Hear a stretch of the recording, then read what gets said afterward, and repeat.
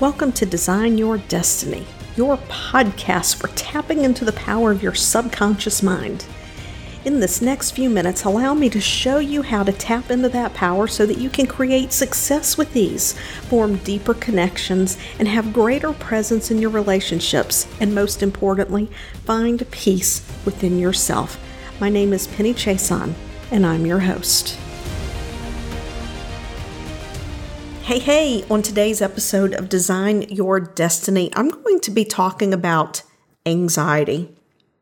Recently, I've been asked a lot of questions about anxiety, and I thought I would break it down by let's talk a little bit about where anxiety comes from, because knowledge is power when we allow ourselves to be aware. And once you have that awareness, the strategies that I talk about in addressing anxiety will make more sense. Now, typically, if I work with clients who experience anxiety, it's more of a run-of-the-mill, everyday anxiousness, worry type scenario. It's not an anxiety or a panic situation that is requiring medications and interfering with everyday life. So, what is anxiety? This is my definition. Anxiety is the word that we use to describe the physical feelings that we have in our body when we are experiencing unpleasant emotion, an unpleasant feeling. And the reason why I leave the definition so broad and so open, and I could go look up the medical definition, and I'm really, that doesn't pertain to the work that I do. But the reason why I leave the definition so broad is because a lot of people go into this scenario where they say that anxiety is fear-based. It's fear-based thinking that creates anxiety. And yes, that can be a component to it. But when our nervous system becomes stimulated through fight or flight, the chemicals are the same. It's all adrenaline-based response. Even excitement, joy, is an adrenaline-based response. What shifts the perception of that feeling from positive to negative is the context in which we are experiencing the feeling. So I don't limit the emotion that fuels anxiety to fear. And I'll circle back around to this. So what can cause anxiety? The first thing that can cause anxiety is truly our thinking. We can be working on something, or we can be planning or organizing something, and we can just have a random thought of, geez, I wonder what if. And if that what if is followed by a scenario that has a negative impact, that might cause us some concern.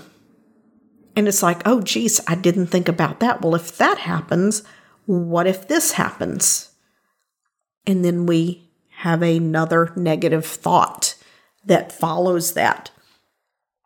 We can get into a cycle of negative thinking that stimulates a release of negative emotions. Now, when you're someone who works in a problem-solving capacity, when you are exploring all the possible outcomes of something, you're obviously going to ask the questions, what if? But for some people, there have been events in life that have happened, or they have been exposed to people in their life that the very way of being is to always say, what if? What if something bad happens? What if I lose my job? What if I don't get paid? What if I get sick? What if I get hurt? What if I can't make payroll? Let's just say for business, for example. What if no one likes my painting? What if no one buys my music? What if no one wants my services?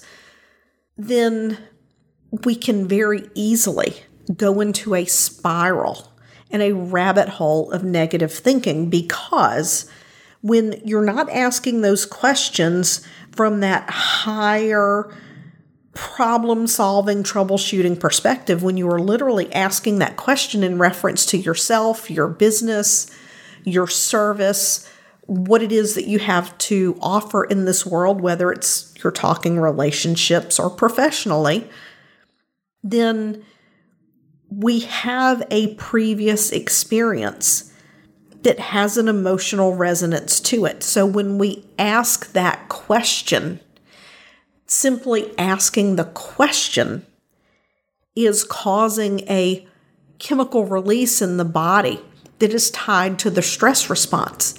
And once we ask that question and we go down the spiral of asking all of these what-if scenarios, we really charge up our nervous system and we get these feelings of anxiety. So in that specific situation, the anxiety is thought-based because it's a habit of thought, and that pattern of thinking has been previously associated with a negative emotion.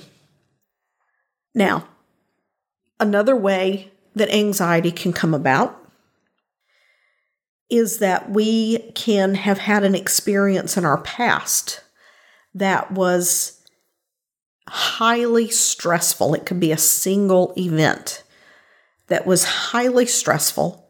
It activated our nervous system. And when we have a highly stressful experience, I want you to think of the absolute extreme for a moment.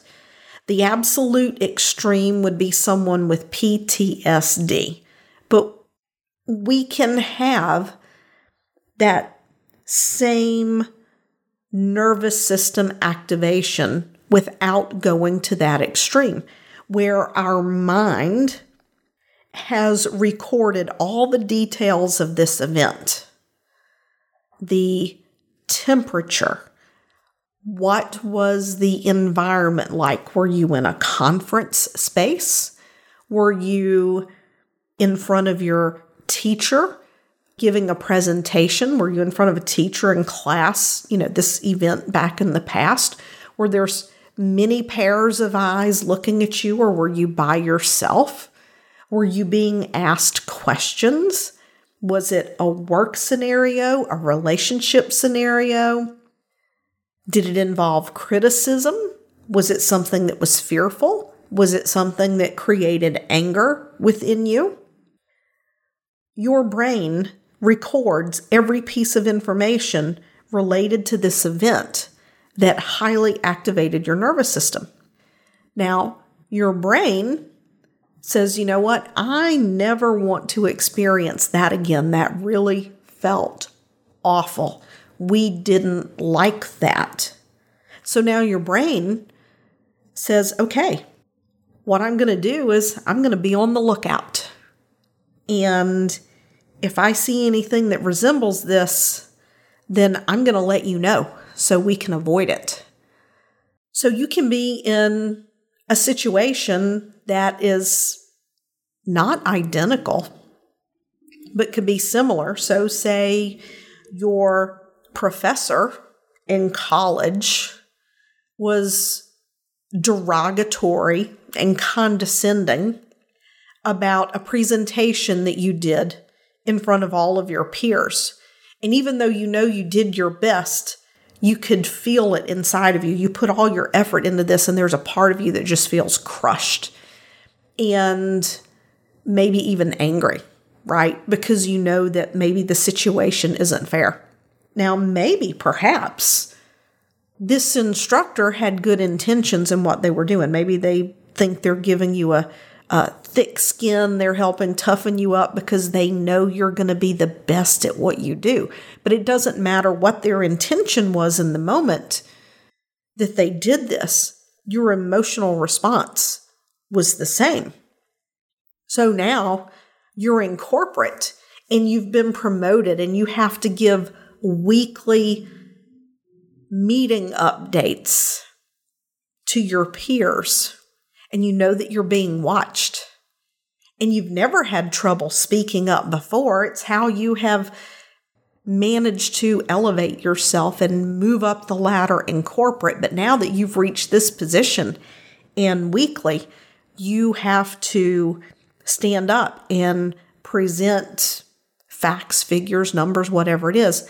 Now all of a sudden you've developed a fear of public speaking. Just thinking about it brings up a lot of anxiety for you. You feel really anxious and you don't understand where the anxiousness is coming from. Well, it's your brain saying, wait a minute, I don't like this. This reminds me of that day back in college. Now, your mind isn't telling you this, but on a subconscious level, it is your brain trying to protect you from being put in the same situation where you're experiencing this harsh criticism, this condescension, these derogatory comments. So that's a couple of different places that anxiety can come from. It doesn't have to make sense unless you are simply someone who needs to shift your pattern of thinking from negative thinking to positive thinking. Unless you fall into that category, this is all going to be subconscious. It's not going to make logical, rational sense. So to attempt to make logical, rational sense of it is only going to frustrate you. The thing that you have to do is begin to recondition the brain that you're safe in this situation. But before I go into that, the first thing I want to do is give you my strategies of what I do if I start feeling anxious. Because there's a third scenario, and this is where I'm going to start with what I do, because this third scenario really isn't anxiety in the context of the first two examples I gave you. When I begin to feel anxious, I make myself stop what I'm doing and I take a step back. I take a break. I go for a walk. I go sit outside, and I allow my nervous system to just decompress. And I do that by reducing the stimulation coming into my nervous system. The reason why that's important for me is typically when I personally feel anxious, it is because I have put too much on my plate. I have overestimated how much I can get done in a certain amount of time. And as I begin to go through my list of things to do, either things aren't going as smoothly as I would like, maybe say I'm working on the computer and things have to update, or there's a glitch, or there's a bug and I wanted to be done and now I'm not finished and it's taking longer, and maybe I discover something else that I need to do. Basically, what's happened is I've put myself in a situation where I have overcommitted, which has caused me to feel overwhelmed. Overwhelm and anxiousness is the same feeling. It's just a very different cause. So what I do is I back away from what I'm doing, give myself a break, and then I will come back to it and say, okay, what absolutely has to be done right now and what can wait? And anything that is not hair on fire, call 911, it waits. Because when you attempt to function in this state of feeling anxious and your nervous system activated, you can't think clearly, you have brain fog, you're more likely to make a mistake, which is only going to build upon your frustration and send you further down the spiral. The other thing that I like to do, if I need to continue working and I really have to break this state, there are a few videos. I know I've mentioned this on the podcast before. There are a few videos on YouTube that I know always make me laugh because they are so freaking stupid funny. And they're just like 2-3 minutes long. I will go watch one of those videos. Now, one of the videos is actually about 8 minutes long. Maybe I can get Stacy to link it in the show notes. Stacy Harris and her team at Uncommonly More, giving them a shout out. They produce the podcast, do an excellent job, by the way. I cannot recommend them enough. It's a YouTube video of the Bob Newhart Show, and the video is Stop It. And I always laugh because once you realize how your thinking influences the way that you feel, it truly does become hilarious. So I'll watch a video that's going to cause me to laugh out loud, that belly laugh, to stimulate the vagus nerve. Another thing that I like to do is put on a really good song and sing out loud. Deep breaths, belting out a song stimulates your vagus nerve. You can dance. Take a really hot shower. Put cold water to your face. Go outside and walk barefoot in the grass. These are all things to help you get the energy out of you so that you can move forward with your day. Now, in the long term, one of the things that you could really do is you could sit and ask yourself, what's causing me to feel this way? What is causing me to feel anxious? And if you are coming up with answers that run along the lines of, oh my God, what if this isn't good enough? What if I don't get the job? What if I don't land the contract? What if, this person I'm going to ask out says no? Ask yourself, what's important about that? Like, so what if this person says no and they won't go out at me? What makes that so important that I'm afraid they're going to say no? What if they say no? If your answers are coming back to whether or not you're good enough, whether or not you're going to be accepted, be rejected, or there's some sort of fear of judgment or imposter syndrome, these are all things that are coming from the subconscious. And these are things that can easily be taken care of and released subconsciously. Because the more we try to think our way through them, the more tangled or entangled these concepts can become in our mind. So I just want you to consider that. And above all, avoid asking yourself why. Because when you ask yourself why, you are keeping yourself enmeshed in the past. And whether you're aware of it or not, you are making yourself a victim of the way it is that you think and the way it is that you feel. So the more empowered questions to ask are, what causes me to think or feel this way? How do I know that to be true? Is that really true?